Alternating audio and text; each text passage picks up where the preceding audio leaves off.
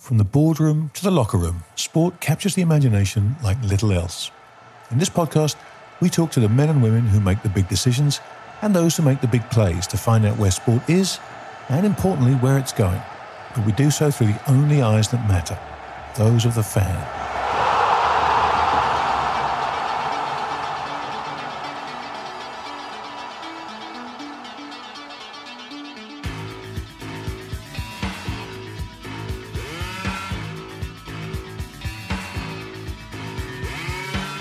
Welcome, everybody, to another edition of Goal Own Goal. Joining me, as always, my main man, Roger Mitchell. Hi, mate. How are you doing? I'm good. This obviously is the first episode of 2023. Happy New Year. Happy New Year to you, and Happy New Year to everybody listening. Thanks for sticking with us. It's been it's been quite the start to the year already. There's never nothing to talk about, Rog. There's never nothing to talk about, and I'm going to kick things off this week. No, but before we do, how much time have you got tonight? How much time? Because there is a lot to talk about. Yeah, I know. Well, we'll just keep talking. Well, listen, the thing I wanted to say before is that, over Christmas you catch up on your content and the podcasts and the videos and everything like that. I have to say, Grant, what you're putting out and what you've put out in the last 3, 4, 5 months has been truly astounding. And I'm not saying that because I'm your mate. You know how much I'm paranoid about content and that if it's different from everything else that's out there and, unless it's something different, why bother? You operate in a world where there's a lot of stuff out there in the financial world. A lot of stuff, a lot of good stuff.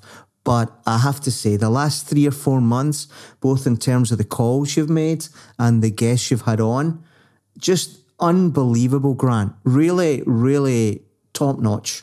Top-notch. Well, that's very kind of you, Rog. I appreciate that. I'm not quite sure what to do with that information. I will try and... It's a good job the video's not on, so you can't see me blushing. That's very kind of you. I appreciate that, mate. Thank you. It's been great fun. I've had an awful lot of great conversations with some really, really fabulous people. And so, for me, it's always just a thrill to get a chance to talk to these people and pick their brains. And I've learned an awful lot over these last few months, that's for sure. And hopefully it's going to either come in helpful or save me next year.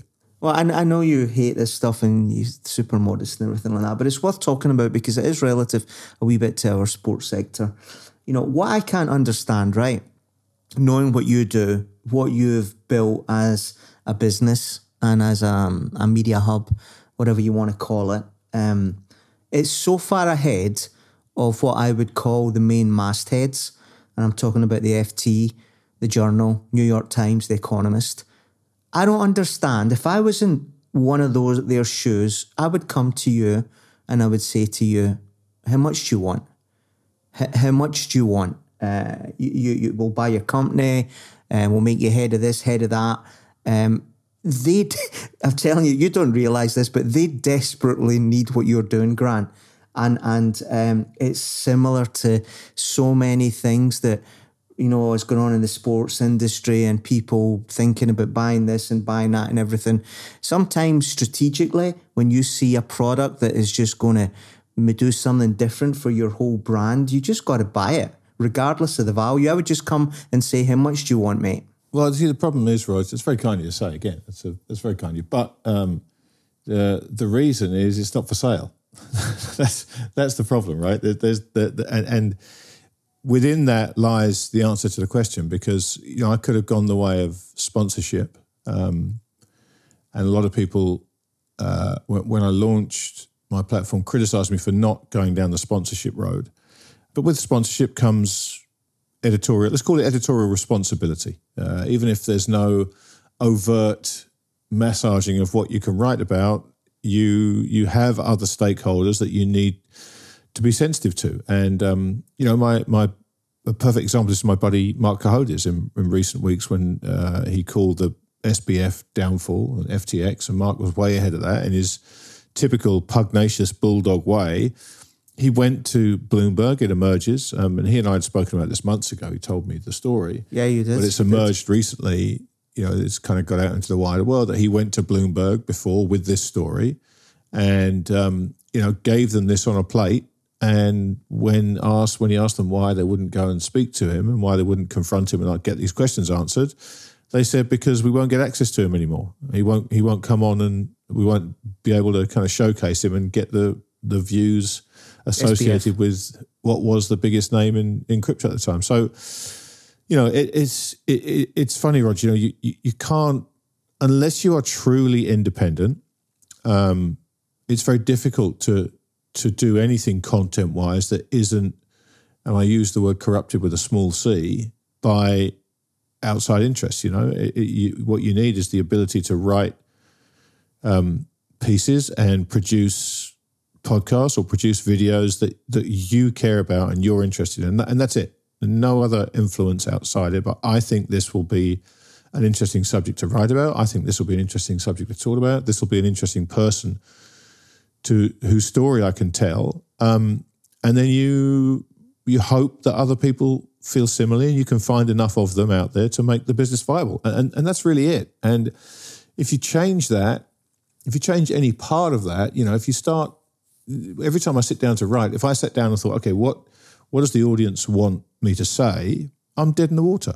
I'm absolutely dead in the water because it's not authentic. It's you have to give up the focus on the size of the audience, which is everybody's main predilection these days. It's like, okay, how big is my audience? You have to give that up and be humble and say, look, I'm going to write, and my audience is my audience. And if it's 5 mates of mine, some guy I met on Clapham Common and his dog, then that's it. Then you've got the choice to make is, okay, do I want to keep doing this for those guys? Do I enjoy the process enough and what I'm learning from it to keep doing it for my 5 mates, the guy and his dog, or not?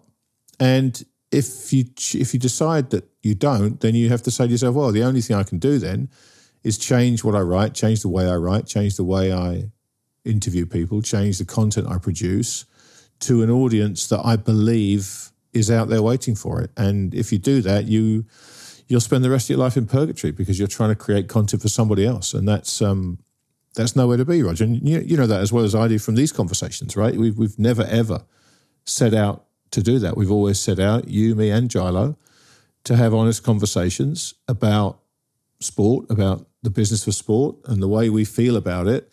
And we've tried to have guests on and ask them straight up questions. We never give them questions in advance. We never give them softball questions. We never try and tell a story that's favourable to them. We just try and talk to them. And I think while the audience for that isn't as big as the audience that is naturally attracted to clickbait headlines and all the things that we know sadly work in today's age, it's a very loyal audience. It's a very sticky audience, and it's an audience that isn't being served elsewhere, and so they appreciate the effort you put in. And that to me is what it's all about. It's not about how many people listen to you, but it's about how much those who do appreciate you. So, I don't think the FT or any of those guys are in a position to do anything like that, Raj. That's just not the world they operate in. They're run by big companies who rely on advertising revenue, and if you want to get the advertising revenue, you have to have a certain editorial slant and follow the dominoes from there. So that's the reality of it, unfortunately, which is why it's such a pleasure to be able to have these conversations with you. Yeah, well, thank you. Well, there's something there that I'm sure many of our audience will have picked up on, which is the absolutely Faustian pact that mainstream media finds itself in. You mentioned in the last bit there that the business model and making sure advertisers are not annoyed. But more importantly, and this is very true for sports media, what you talked about with Cohodes and Bloomberg is the fact that many journalists will trade almost anything, and certainly the truth, for continued access. Yeah.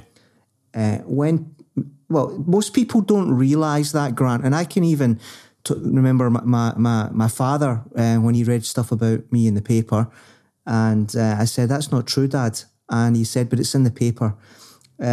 Most people read.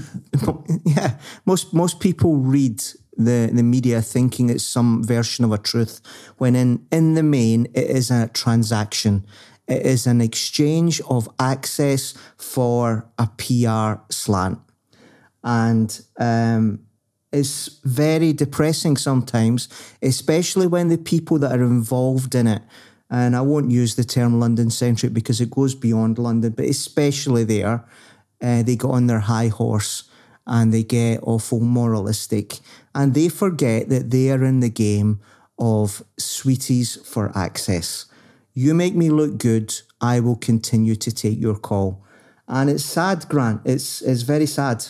Look, it is, Rog, but it's the world that we've built around ourselves. Now, I don't think for a moment the pendulum won't go back the other way. I'm pretty sure it will when people get more and more pissed off about it. And you know, you're at the leading edge of that, as am I. But it takes more people than that to get that pendulum to swing. But it will, because I think that the content of mainstream media now is such that they are losing that sticky audience, and they are ending up, everything's turning into the Daily Mail. You only have to look at the coverage of this ridiculous Prince Harry book this week to realise what's happening to journalism, right? I mean, a Spanish copy of this ridiculous book gets leaked, and every broadsheet in the UK, not just the tabloids, feels that they have to give this thing wall-to-wall coverage every day, because if they don't, other people are going to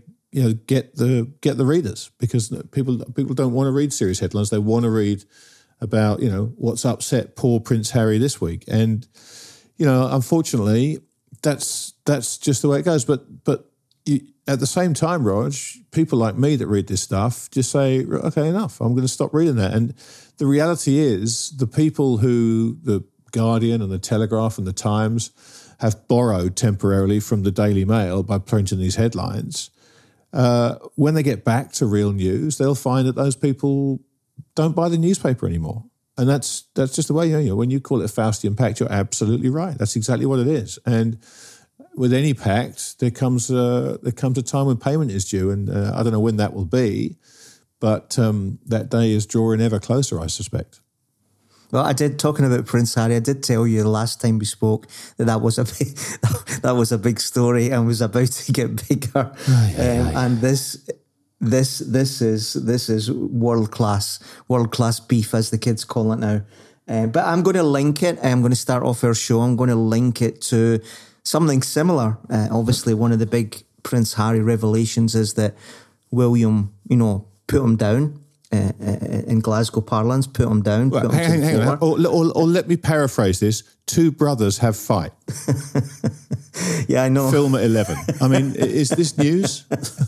Well, it is. It's everything's context, Grant. It is when she comes into the royal family, and the story is that she's not been welcomed, and how black is the baby going to look like.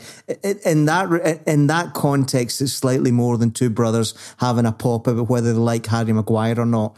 It's different, Grant. I mean, it is a wee bit different. But anyway, let's leave Harry aside. I want to link it to other. Well, you better believe I'm coming back to him. Oh, all right, okay, we can come back to him. But I want to link it to Dana White. Dana White, the head of the UFC, one of the great success stories of the sports industry in the last 5 to 10 years, without a doubt. You're familiar with Dana White, a rather pugnacious character, not somebody you would want to get on. I am familiar with him. Right. So he's made a big thing in the extreme violence of his sport, and we are talking extreme violence here. He's always said the one thing that was off bounds was one of his fighters laying a finger on one of their wives. And guess what?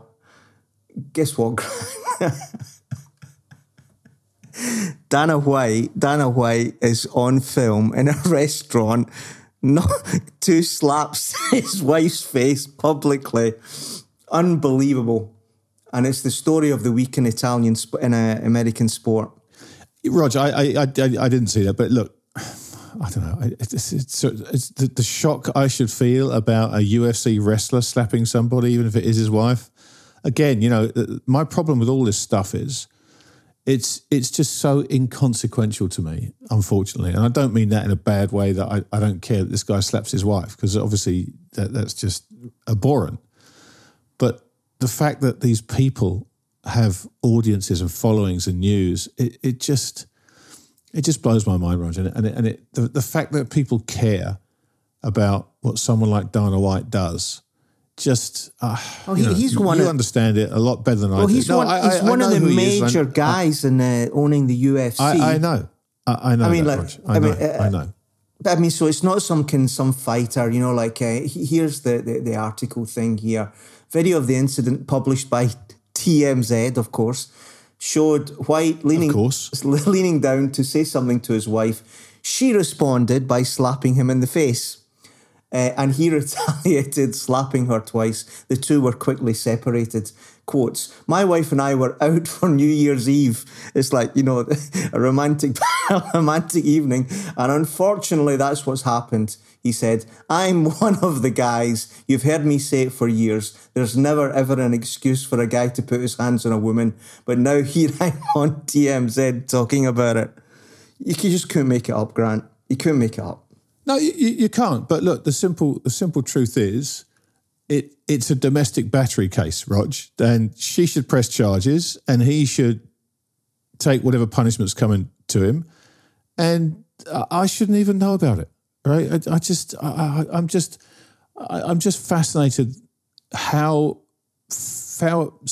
interested everybody is in all this stuff, and of course, the answer is simple: they're interested in it because they're being fed it by the same media that know that this is what's going to get clicks. And it's a self-fulfilling prophecy, because if this stuff wasn't in the media, it wouldn't get clicks. So they serve all this stuff up to an audience that gets hooked on it, and that, okay, the next shot we can get of an NFL player slapping his wife in a lift, let's push that all over the news, and let's pretend that what we're doing is making an example of them and shaming them and everything else. But really, what we're doing is we know it's going to get a lot of clicks, and clicks means advertising revenue. It's just, Rog, call me cynical, and I will answer that. I think you are cynical in this case, because Dana White, UFC, Vince McMahon, WWE, they are two of the most important people in American sport. They set out their stall with certain standards, and both of those are right. But Rog, do you believe those? Hang on. When you hear Dana White and Vince McMahon and everything you know about them to be true from all the other stores, when they set these standards out, are you sitting there honestly going, well, there's a fine, upstanding man who would never touch a woman? I'm not. But, do you honestly believe that? Of course not. But my game, for what it's worth, is trying to make a prediction about what happens in certain things in sport. And, UFC is under challenge, right? Jake Paul, I think it's called the Professional Boxing League. He's called out UFC for not paying the fighters. There's a lot of beef between the two. And, Dana's now weak. Dana's taken a couple of hits. And that's an organisation, the UFC, when its main guy is shown up like that, I think it's got weakness. I think it can be attacked. And I will watch that with interest. That's the reason I couldn't care less. There's so much violence around these days. I mean, I'll give you another one. The Reina USA football team thing. Did you hear that story? Yeah. With Berhalter. Yeah. I mean, my son's not playing. By the way, Claudio Reyna's a Rangers player, an ex-Rangers player. So DNA never lies, right? So Claudio Reyna, his boys in the team, or not in this case. Him and the coach, Berhalter, whatever his name is, they're old mates. Doesn't matter. It's like you and me are old mates. All of a sudden, you're coaching the American football team. My boy's in the squad. You're not playing him. So I'm going to leak a fact that you and your wife had a fight 20 years ago and you kicked her. I mean, what is going on, Grant? Who does that?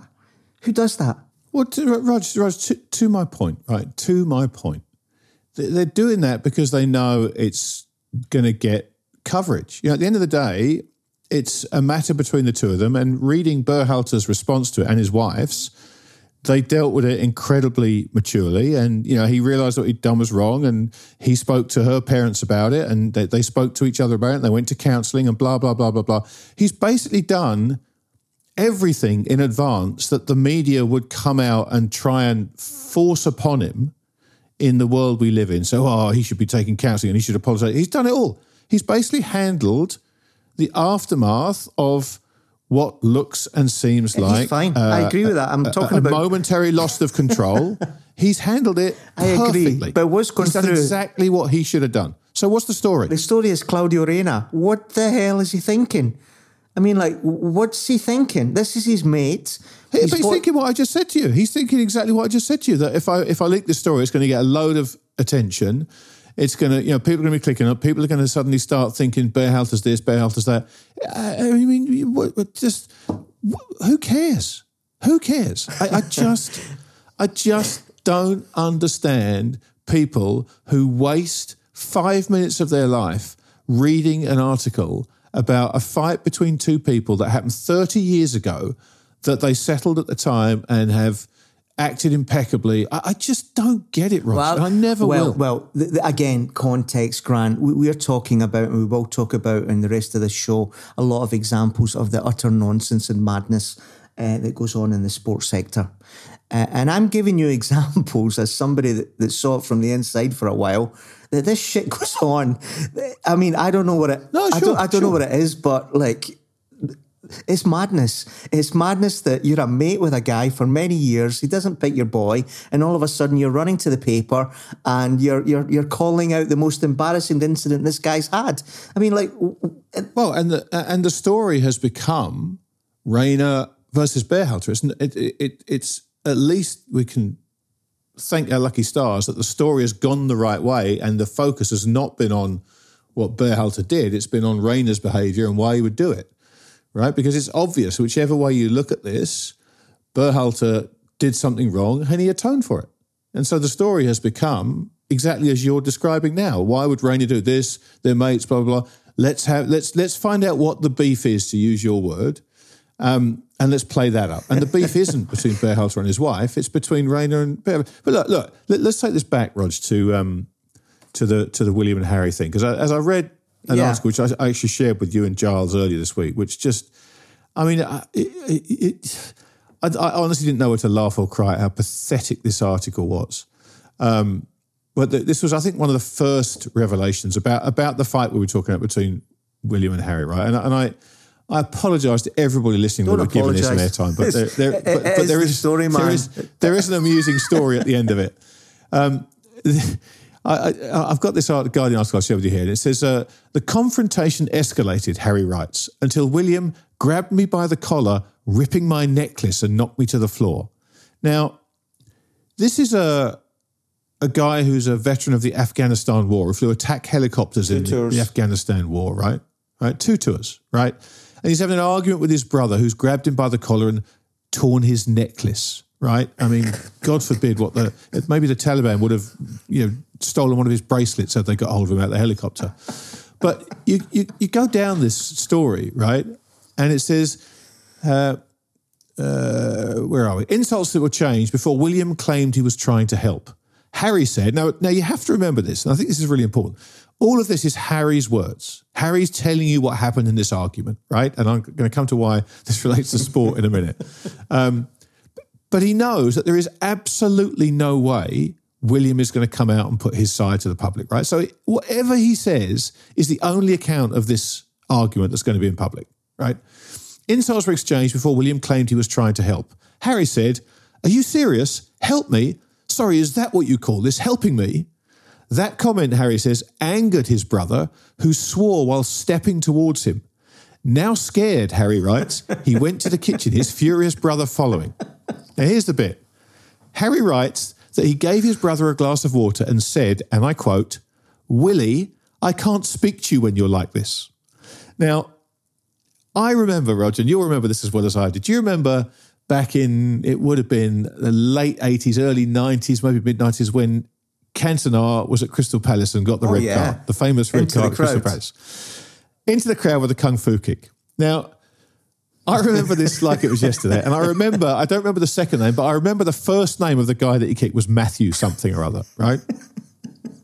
And when you watch the footage back, as Cantona, I don't know if you remember, he gets sent off and he actually goes off behind the goal and he walks behind the goal, right? Yeah. For some reason. He doesn't go off at halfway. He walks by, I think because it was at Selhurst Park, they come out on the corner. So he's gone off behind the goal at the Palace end, and he's walking along in front of the Palace fans. They're all shouting him. And this Matthew guy, you see him in the footage running down about 8 rows, pushing people aside to get to the front, giving V signs as hard as he can, making the old Gareth Hunt coffee grinding hand signal as much as he can. And you can read his lips so clearly, and he shouts, "Fuck off, you French." Right? And it's because he's putting so much into it, the lip reading is easy, right? You can see he's not mumbling it, he's screaming this, right? And then Cantona dives into the crowd, both feet, kicks him, and all hell lets loose, right? I will never forget this. On the Monday, it was a midweek game. So the next morning, or 2 mornings later, the Sun have found this guy, and they got an interview with him, right? Of course they have. And 20 people hunting him down. Rog, as God is my witness, and with Willie, I can't speak to you when you're like this, fresh in your mind, they asked the guy what happened, and he said he ran down, and what he said to Cantona was, "Off you go, Cantona, it's an early bath for you." That was what he claimed to have said to Cantona. And he said, I don't know what upset him. I said, "Off you go, Cantona, it's an early bath for you." I mean, it's just, I love absolutely this. pathetic, I love this stuff. This is where you and me are different. This is what I live for. This kind of stuff.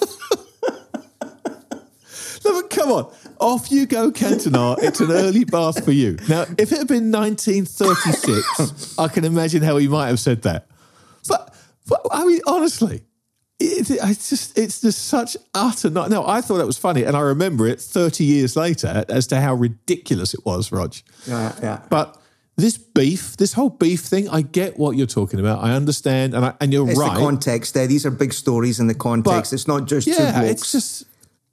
It's just pathetic, the whole thing. I just can't deal with it all, I'm afraid. Well, listen, let's change gear a little bit. My wife won't like this because she doesn't like me to do the whole nostalgia stuff. She always says I need to keep looking forward and not looking back. But we need to look back to Gianluca Vialli. Tell her I said hi, won't you? Yes. Hi, Rafa, if you're listening. Vialli,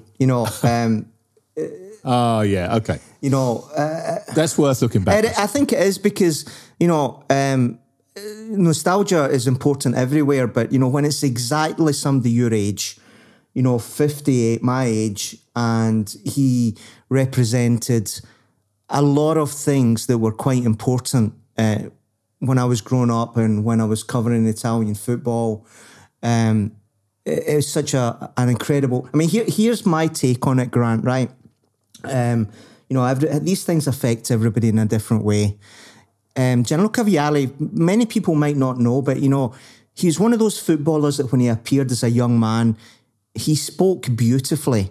In fact, when they were parodying him, they put him in a kind of like teacher's pet outfit and they made him speak with a kid's voice, and he spoke with perfect grammar and punctuation because he was perfect, and, he was, good looking, he was full of energy.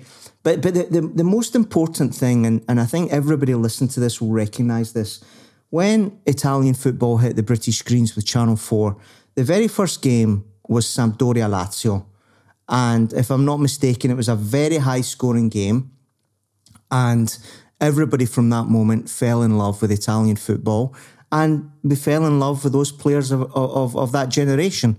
And the fact that Sampdoria, a very small team, not even the biggest team in Genoa, which is Genoa itself, won that Serie A championship when you had Maradona's Napoli, you had Sacchi's Milan, you had Inter of the records, you had Juventus, you had Lazio, you had Parma. This team that was put together with a local guy that was represented by the terrible twins, they were called, Vialli Mancini. They win that, and in those days, only the champions got into the European Cup. Yeah, they go into the European Cup the next year. They get to the final in Wembley. That's right. And they lose to, I think it's the Koeman free kick at Barcelona. Yeah. And there's the tears of the two of them in the centre because they know, because it's not as if you get into the Champions League every year like you do now. They knew that was it. That was their one shot. And, you know, there was the tears of tragedy. So when Wembley last year comes around and the image of the two of them hugging on that same turf with the Italian Euros, it kind of like closed the circle. And you know, it's a very powerful thing. That image in itself is very powerful. But the thing that I really noticed was the reaction of Graham Souness. Now, younger people have got a different image of Graham Souness. He's become this kind of like boomer caricature that's always on the back of the Pogbas and the Dele Allis and, you know, the brackets, inverted commas, wasters in football. But then you see how he reacted to Vialli and, you know, like in tears.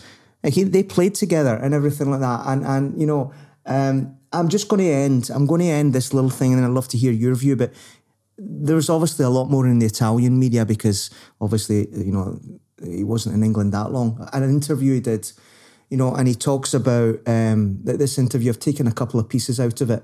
You know, they ask him about, you know, how he got involved in football and everything like that. He says, I was like every one of us of our generation.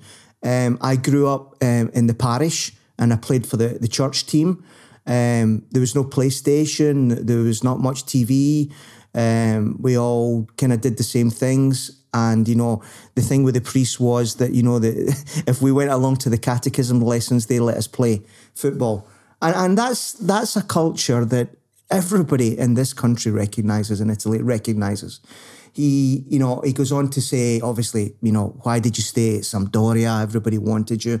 And he said, I believed in the project of the owner, Mantovani, who said to me, look, we're going to do something special here, and you've got plenty of time to go to the big teams.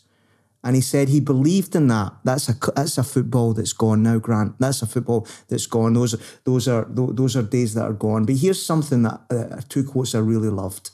They ask him, well, eventually you did go to Juventus. What was that like? He says, it was an honour, but also an obligation. You feel the weight of that jersey, the duty to give it back, beautifully folded, but put on a higher shelf than you took it from. Now, what a quote that is.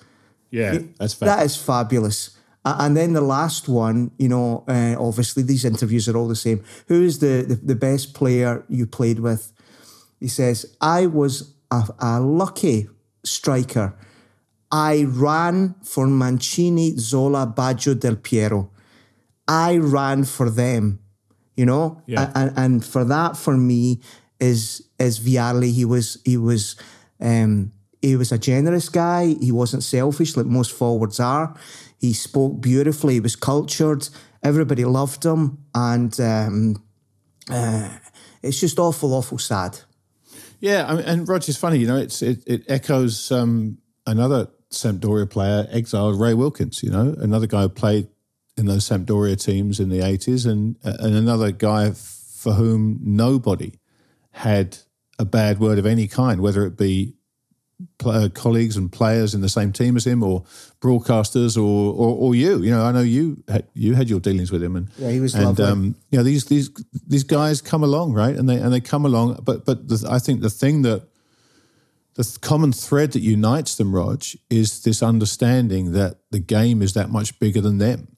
And it's very difficult. You know, I look at someone like Jordan Henderson today and I see those same traits. I see a man who's, you know, at a club and playing for the country, and you can tell that the football is what's important to him and the club is what's important to him and how he represents himself is important to him, you know, and you don't see many of those anymore because it's become big business, it's become huge money, and this idea that you've got time to play for smaller teams before you go and play for the bigger teams, that's gone. That's so sad. Right? That's gone. The main point. That is so sad. It is. I agree with you. You know, the closest one I guess you can think of currently would be Bellingham, who went from Birmingham City to Borussia Dortmund, which I'm in no way saying Dortmund is a small team, but he didn't go straight from Birmingham to Man United or Man City or Chelsea. He'll end up at one of those clubs for sure, Liverpool maybe. But he did take that time to go and learn his craft on a smaller stage. And, to captain a team like Borussia Dortmund at 19 tells you that there's a chance that we have another one of those players there coming through, Rog, who understands that the game is the game, and whatever part you play and whatever impact you're fortunate enough to have on it is dwarfed by the history that's gone before you. And, what better way to illustrate that than this goal-own goal, which is the first time I've had a chance to talk since Pele died. There's someone who played in a different era, and you want to talk about nostalgia and looking back. Let's talk about Pele for a moment. Here's a guy who hasn't played professional football for 40-odd years nearly, I would imagine, and has arguably had a bigger impact on the world in those 40 years than he ever did while he played. Now, he was arguably the most famous human being on the planet at one point, but the impact he's managed to have on the game, and I never met him. You may have done. I'm not sure. I've never asked you about that. No. But everybody you read who met him and everybody that spent time with him told the same story about it's that old Maya Angelou quote. People never remember what you said; they'll remember how you made them feel. And from everything I've heard and read and seen, and there's a great documentary on Netflix where Pele is interviewed extensively. You can see that here is a very humble guy, blessed with a prodigious talent, who once his playing days were over at the age of 31, I think, was when he stopped playing for Santos in Brazil. He played a few more years for the Cosmos, but he was in his mid-30s when he retired. For him to take that onto the world stage and do the amount of good from a humanitarian perspective he did was truly extraordinary, Roger. Yeah. I think I'll leave that there because I think I can't add to that. All I would say, Grant, by the way, Wilkins was Milan. It's Trevor Francis that was Sampdoria. But you're right. I beg your pardon. You're absolutely right. Yes, you're right. You're right. The point's the same. It's just that this guy is somebody your age, Vialli, and when I went to Italy in '86, he was at the start of his career, and in some ways, you look over at the star at the other side of the stage, on the stage, and it kind of mirrors a little bit. And when he's that kind of quality of human, it's just quite hard to take, and it's been great to see so many people feel like that. But I guess it's going to happen more and more as the years go on, Grant. Yeah, no, for sure. Well, let's change it a little bit, and let's talk about darts for a moment, which is not a sport we often get a chance to chat about in these goal conversations. Now, I know you saw that wonderful, wonderful leg in the World Darts Championships. And now, for anybody that doesn't understand what the big thing about darts is, now every year at this time, around the Christmas, New Year holidays, they have the World Darts Championships in a glorified pub/nightclub on the outskirts of London. Ali Pali. And it is. It's impossible to describe. It's the craziest, most ridiculous, alcohol-fueled. How do you describe that? How would you describe it, Rog? I can't even think of a right way to describe it. It's like the Hong Kong Sevens on steroids is the closest. Well, it's just. I mean, and this is the genius of Barry Hearn. He just took pub sports with that atmosphere in a pub, which is maybe people have had a wee bit too much to drink. They're a little bit boisterous, and he's just taking it on to the next level. So just think of this venue as a very, very big pub where everybody is 3 or 4 cocktails in. And, and they're all in fancy dress and they're all, it's insane. And they're playing a game that's very easy to understand, No, this is very true. This is very true. But look, every year it's such a great spectator sport, and by that I mean the spectators of the sport a lot of the time. Yeah. It's just hilarious to watch some of the antics in the crowd. But this year we were blessed with a truly extraordinary leg of darts, where both players were on a 9-dart finish. And for those of you who don't understand the rules of darts, good luck with this. You have to go from 5. You have to go from. Yeah, I'm going to give it a try. You have to go from 501 down to 0. You have to finish exactly on the number with a double, and you have to finish with. What if you let me finish, Rog? Let me finish. And you have to finish with a double, which is the thin ring around the outside of the board. Now, the fewest number of darts it's possible to score 501 in is 9. And it's very, very rare that you'll see what's known as a 9-dart finish. It's like a 147 in snooker, only I would argue possibly even slightly more rare in terms of the number of times it's been televised. And this particular leg, we had both players on for a 9-dart finish. The final as well. In the final of the World Darts Championship, we had the guy who led off. Was it Michael Smith led off? No, Michael Smith got the 9-darted in the. I don't know the names. I don't know the names. The names are irrelevant. I don't know the names. Well, I mean, they are and they're not, I suppose. But so Michael Smith was the eventual winner. He was throwing second. So Michael van Gerwen throws first. He throws 180 with his first 3 darts, which normally sends the crowd going wild. Up comes Michael Smith, who also throws 180. Crowd gets elevated to another level. Next, Van Gerwen comes up, throws another 180, which puts him on a 9-dart finish. The crowd is going bananas at this point, at which point Michael Smith throws his next 3 darts. He also gets 180. So there's 12 treble 20s in a row between the two of them, and they're both on the 9-dart finish. Van Gerwen gets up, hits the first 2 of his next one, and misses the 9-dart finish by a millimetre. He's just outside the double, at which point Smith steps up and hits the 9-dart finish. The crowd goes ballistic, absolutely ballistic. No one more so than the commentator Wayne Mardle, who, if you haven't seen this, we'll tweet it in the Twitter feed. You have to watch it and listen to the commentary. It's beyond amazing because he's just so caught up in the moment. But Roger, I have to say, as I watched it with a huge smile on my face, just loving every second of it, there was one massive, massive regret I had. And you know what that was? You weren't there. No, not that I wasn't there, no. But that Sid Waddell wasn't there to commentate on it. Yeah. Because what I would have given to hear Sid Waddell's commentary on that is... Well, it's unfathomable. Well, the commentary is important everywhere now. Funnily enough, Italy, that doesn't know anything about darts, was covering it, and the 3 commentators in Italy did an amazing job. Some said even better than the British commentators, just went over the top. But the really interesting thing, and this is the power of sport, is that once again, for the second show in a row, we're mentioning Inside the NBA with Shaq and Barkley.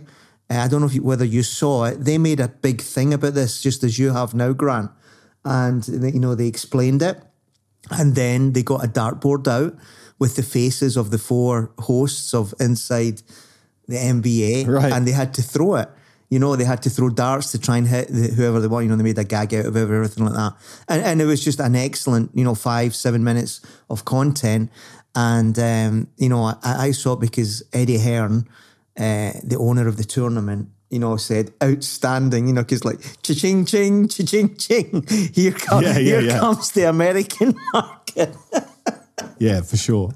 It was fantastic. I mean, let's say that World Darts Championship is always great fun, but that was, I've never seen anything like it. It was just amazing. Well, one last thing on this, a more serious point, because we do always have to keep it back. Darts, the history of the sport of darts is very interesting. It used to be a governing body called the BDO. BDO, that's right, yeah. They don't exist anymore.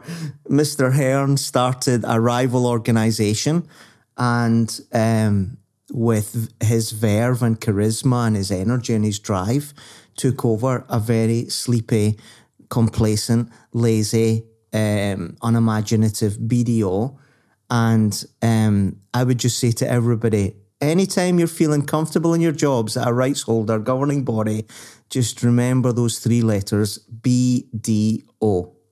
Now, and just in case there's something in the Urban Dictionary that stands for, we apologise for any sensitive viewers. I'm just covering all bases here, Roger. All right. What else have you got for me, mate? Well, I'm going to come to your part of the world, West London football, because I think you deserve it. You know, I saw the league table the other day, and it was you guys, Fulham. Did you think it was upside down? Well, there's something wrong. There is a glitch in the matrix, as one says. There's something wrong. Coming back to the old days when a Red Star Belgrade or a Sampdoria could do things, now we have diddy teams like Fulham and Brentford at the top of the Premiership. Yeah. Well, you know what I mean. It's not right, is it? It's not right. But anyway, I'm giving you a compliment. So you are ahead of Brentford, and Chelsea is below both of you. So even in West London, you're top of the tree. So compliments for that. Thank you. I would say, little segue into fantasy. This was a double game week for you guys. You probably don't realise that, but you had 2 games in the game week of fantasy football. And a lot of the people went for Mitrovic because they had the double game. And my lad, he says, I'm not doing that. I said, look, do it. He says, no, he's on a yellow and he's a hothead. He's going to get booked in the first game and he won't play the second game. Bingo. And I said to him, that's pretty impressive. The day after, he decided not to captain Haaland. Everybody in the world captains Haaland. Now his effective ownership's about 200%. And I said, look, this is a mistake. This is a mistake, not captain Haaland. He said, no. I didn't like him in the last game. He scored, but then he went off. And, I'm feeling Rashford. And I said, this is a mistake. This is you trying to overthink it. It's just like Pep. You overthink everything, together with the Mitrovic thing. And, so remember, Man United was the first game off and it gets to the 80th minute. And I'm fuming. You know me, I don't take these things well. So I'm giving him a really hard time, and, obviously Rashford scores. And I got it because we had guests as well. So he just unloaded in front of everybody. Rightly so. Rightly so. But then with the Mitrovic booking and then the Haaland blank, I have to say that, yeah, but here's the funny thing I wanted to say about this, about not so much you guys. You guys are doing it great. Brentford, did you see that they signed Romeo Beckham? I did see it. What do you think about that, mate? Yeah. What do you think about that? What was Romeo Beckham? Wasn't he a chef or a photographer? I forget. No, that's his brother. That was the one that was eviscerated by Marina Hyde. That's right. That's Brooklyn. I don't know who's who. And look, hey, listen, Roger, I've seen Charlie Woods play golf, and so sons of famous sportsmen can be great at their chosen sport. I know nothing about Romeo Beckham. I think no matter if he's good or bad or indifferent, it's a very smart piece of business by Brentford. Let's put it that way. Well, exactly. He is on loan from Inter Miami, who, I may be wrong, but I think David Beckham's got something to do with Inter Miami. Yeah, he's the owner of one of the one of the majority. So he's put his boy in there. His boy's horse shit. He can't play, Grant. He can't play. Oh, really? Yeah, I made a couple of calls. He can't play. So I thought I'm going to put up. Made a couple of calls. I was like on goal. So I'm not going to go on goal, not do the prep. So he's rubbish. He's rubbish, right? So we had this, you're right. It's a great marketing ploy, but obviously when you're prepping and you look at the Twitter feeds and everything like that. I saw this joke. It's a dad joke, so bear with me. David Beckham's second son arrived at training at Brentford. He asked the coach, "What number shirt am I?" The coach said, "We're 4 out there, Romeo."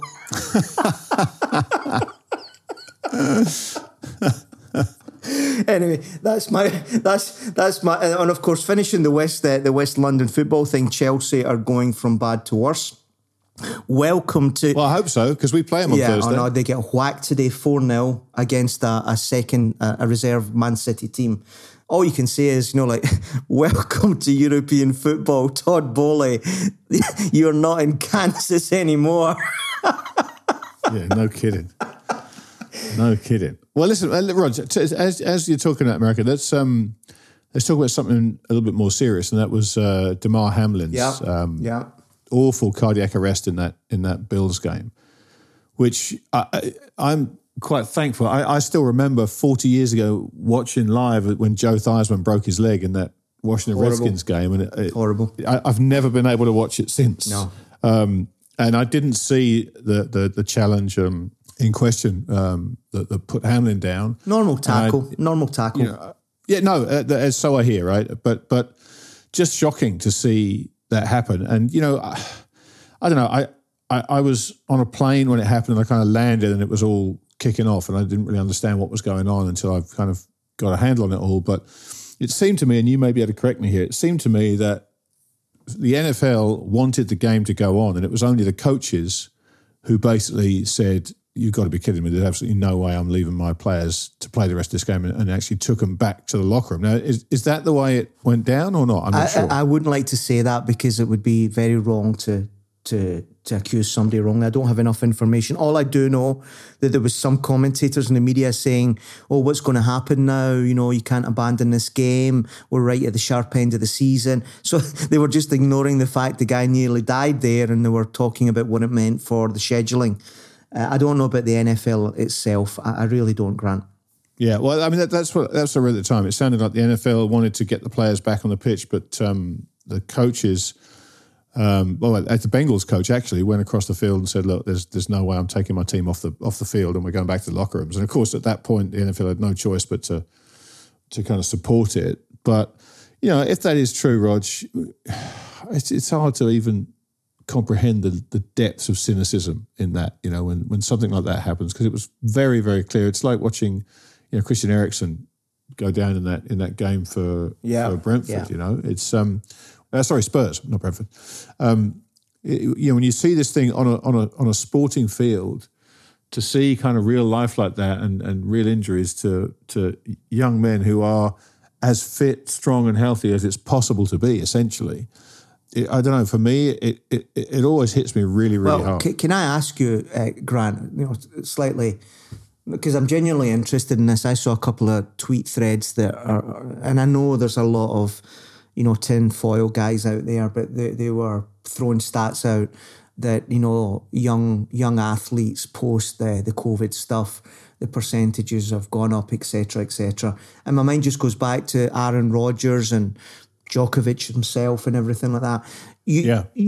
I'm not going to label you as one thing or the other or put words in your mouth, but I think you were, you know, relatively cautious about, you know, the vaccine thing. You know, a couple of years past it now. What is your view about, you know, what happened there, and are we all going to, in the next 5 years, start keeling over? Roger, I don't know. I mean, what I do know is that I hadn't heard the word myocarditis until a couple of years ago, and now I can't get away from the damn thing. So look, I don't know. I honestly don't know. And, you know, it's a road that as soon as you start going down that road, you've got a whole bunch of people who walk next to you, and there's a whole bunch of people that will cross the road to avoid you. And unfortunately, no one's swapping sides. Everyone has their mind made up about that, and there's nothing anyone can do or say can change it. That's why I'm asking you. You're the everyman who's very reasonable. I'm not a doctor. I don't know, right? Frankly, whatever my opinions are, they're worthless to anyone but me. Honestly, they really are worthless to anyone but me because I have nothing. I don't think that's right. I do. It's not something that I feel I can add anything found in anything other than opinion gained from reading. And I don't know that for something like this in a highly technical field, I don't know that even in reading one can actually understand the reality of it. So, you know, I do choose to keep my thoughts on this to myself. I just don't see the point in adding to the debate. But however, the kind of, let's not call it a happy ending because the story's not over yet. But did you see today the Bills playing the Patriots, and the Bills running back returns the opening kickoff 96 yards for a touchdown. You saw that? I saw that, yeah. I mean, just... You see the pace, he found another gear, didn't he? Just unbelievable. But this is sport, right? This is sport. You wrote a beautiful piece recently about unscripted drama and, the importance of unscripted drama in sport. There's something about sport that manages to do that manages to take a story like this, so filled with near tragedy, and cap it with, you know, one of the guy's teammates wearing a patch with Damar Hamlin's number on his jersey, returning a touchdown returning the kickoff 96 yards for a touchdown. It's just a thing of beauty. It really is. Well, it is. But, staying on American football for a minute and like going into the ridiculous as I like, did you see the Utah Rose Bowl, Grant? No, I did not. Right, so again, it's just things come through I wasn't looking at it, your timeline. I saw this tweet and the heading was, "I'm sorry, but I'm watching the Rose Bowl now. Can we agree this isn't a good look?" And underneath there's a video of the cheerleaders, right? And it's like, the camera pans across all of them. And like 4 in, there's this kind of like fat guy. Like a really quite chunky guy doing the moves with the girls. And like, I maybe I'm old fashioned. I didn't realize that guy cheerleaders was a thing, but he was right up for it, Grant. And anyway, the lads didn't seem to be happy with that from what I saw on the comments to that tweet. You surprised me. Come on. You're going to the game, right? It's testosterone city. American football's testosterone city. Look, so when it's a slow game, there's not a lot happening between the plays, give the audience what they want. They're not looking to see a fat guy with his belly hanging out. Pulling all the faces, all the sexy faces. Come on. Let's give the audience what they want. Yeah, no, I would like to pretend that I'm going to look that up, Rog, but you've already told me enough to discourage me from doing that. So I'm going to take your word for it and not bother. Well, I've got a question for you. I know we're running short of time here. If you get that invite, right, to the Masters, you get that. Oh, yeah, I was going to talk about this one. Yes, go ahead. This is just brilliant. I'm going, man. I'm telling you, I'm turning up. I'm not sending it to the golfer. I'm going to Augusta and we're going to saunter onto that Masters first tee, fucking Glasgow Gallus, and just like duck hook it into the patrons. Yeah, I got a funny feeling that wouldn't work out for it, but I'd like to see you try it. I think that'd be a lot of fun. What are they going to do? For anybody not understanding what Roger's talking about, there's a golfer called Scott Stallings who won on the PGA Tour last year and secured himself an invitation to the Masters. And he'd been waiting and checking his mailbox every day because he knew that the invitations were going out for contestants in the Masters, and he didn't get the invitation. And he gets a DM in his Twitter feed from some random stranger who, I've got it here actually, Rog. "Hi, Scott. My name is Scott Stallings as well, and I'm from Georgia. My wife's name is Jennifer too. We have a condo at such and such, and I received a FedEx today from the Masters inviting me to play in the Masters tournament April 6th to 9th, 2023. I'm 100% sure this is not for me. I play, but wow, nowhere near your level. It's a very nice package, complete with everything needed to attend. I think we have some confusion because of our names, our wife's names, and geographical location. I can be reached at blah, blah, blah, and I'm more than happy to send this package to you." And with it is a picture of all the things that come in, including the very nicely embossed letter to the guy inviting him to play in the Masters tournament.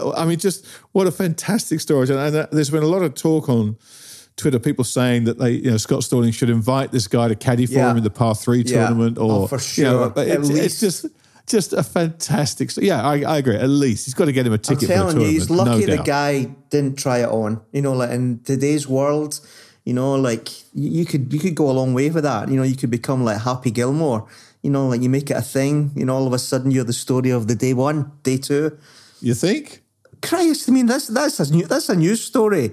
Hackers is teed up with Tiger or whatever, and like shoots 140. Well, you know the story of Maurice Flitcroft, right? No. You don't know the story? I don't know, no. I don't. Maurice Flitcroft famously managed to get into the 1976, don't shoot me from a year or two out, Open Championship.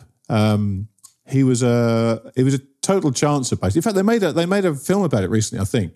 I forget what it's called now. But he got into the Open Championship itself and scored 121 in the qualifying competition, the worst score ever recorded at the Open Championship. And he tried to enter every professional golf tournament he could under all these different pseudonyms he had. The only one I remember, I can't remember. There were two I remember. There was one, Gene Paychecky, and the other one, I think it was like Arnold Palmfrond or Arnold Palmtree or something. So you remember this guy? No, absolutely. Absolutely, I've never heard of this golfer that's going to the Masters, Scott, whatever. I mean, like...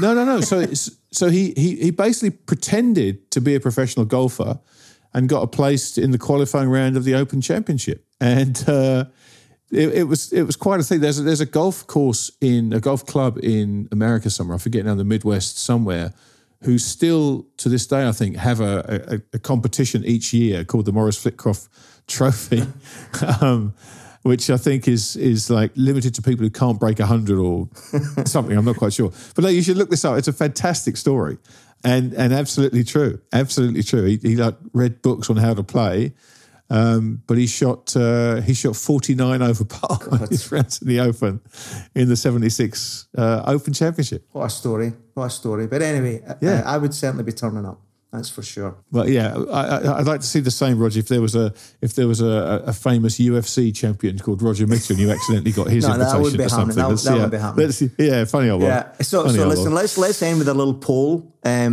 Sports fanny of the week. Who are we going to go for? Gianni Infantino with a selfie, or Ronaldo proudly smiling in the Saudi Arabia strip? Which of the two takes top spot?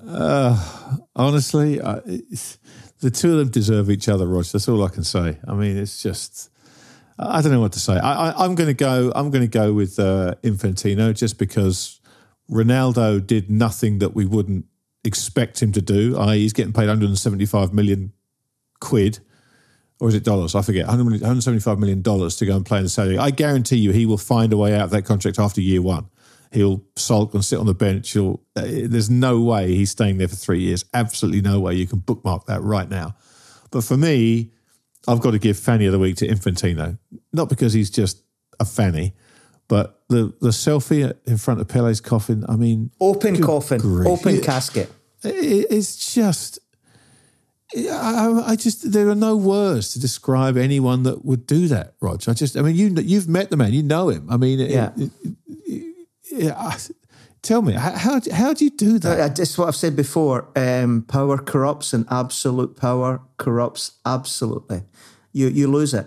And, you know, my view as I get older is that the only thing that saves you if you're doing relatively okay in life is if you've got a load of mates around you that are going to call you out when you're losing it, you know. And the opposite of that is that you surround yourself with sycophants and yes men, yes women. And, you know, you end up doing this kind of shit because, frankly, as you get older, your ego does get out of control a little bit and you desperately need people around you, both in business and in your personal life, and say, look, mate, take a look at yourself. And he just doesn't have that. That's not the way FIFA works. Well, what a shame. What a shame. Well, once a fanny, always a fanny, I suppose, Roger. I've got one. Anyway, mate, I've got one last one. You got one more? I've got one last one. We've got time for another one. Go on. And just this is because it's a new year and I'm a nice guy and I'm giving you an own goal here. Crawley Town. Here I'm reading here. Yeah. The Club Supporters Association. Who could have seen this happen? Club Supporters Association. If I was being nasty, I would say, and how many are in that? But let's leave that for a second. The Club Supporters Association has requested a meeting with the owners, WAGME, but Johnson, who's the head of WAGME, replied in a statement that they cannot do so immediately while the club go through the process of, quotes, getting to the bottom of sensitive legal issues. A conventional approach to ownership hasn't worked, it was announced when WAGME bought the club. The unconventional approach is clearly not working either. What a shit show. Oh, God.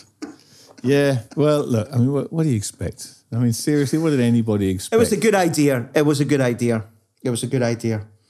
It's hard. You think? Yeah, it's hard to manage a football club. We just mentioned Todd Bowley, who's the other end of the spectrum. Johnny Traditional, loads of money. You know, let's just, you know, do it professional, American marketing. We're better. Look at the start he's had. These people, you know, DAOs or whatever they're called, nobody can remember anymore. You know, crypto, everything like that. The fact is, Grant, you know what? running a football club, managing a dressing room, winning results is bloody hard, whether you're a crypto bro or whether you're a king of Wall Street.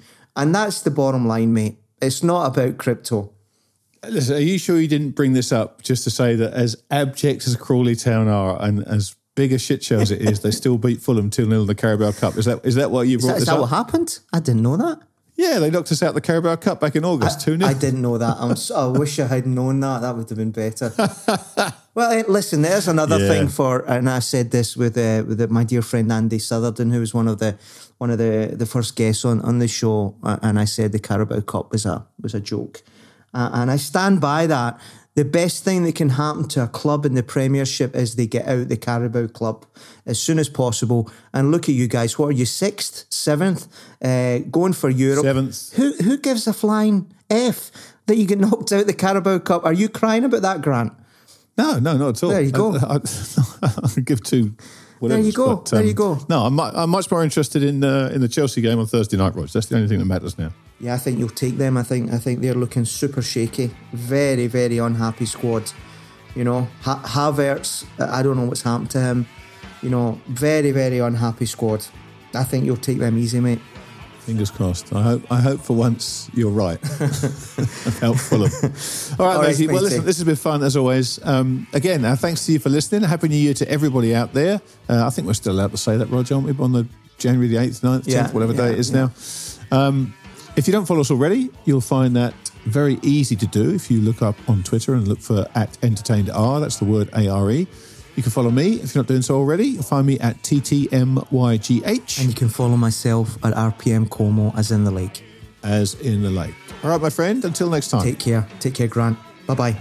See you, bud.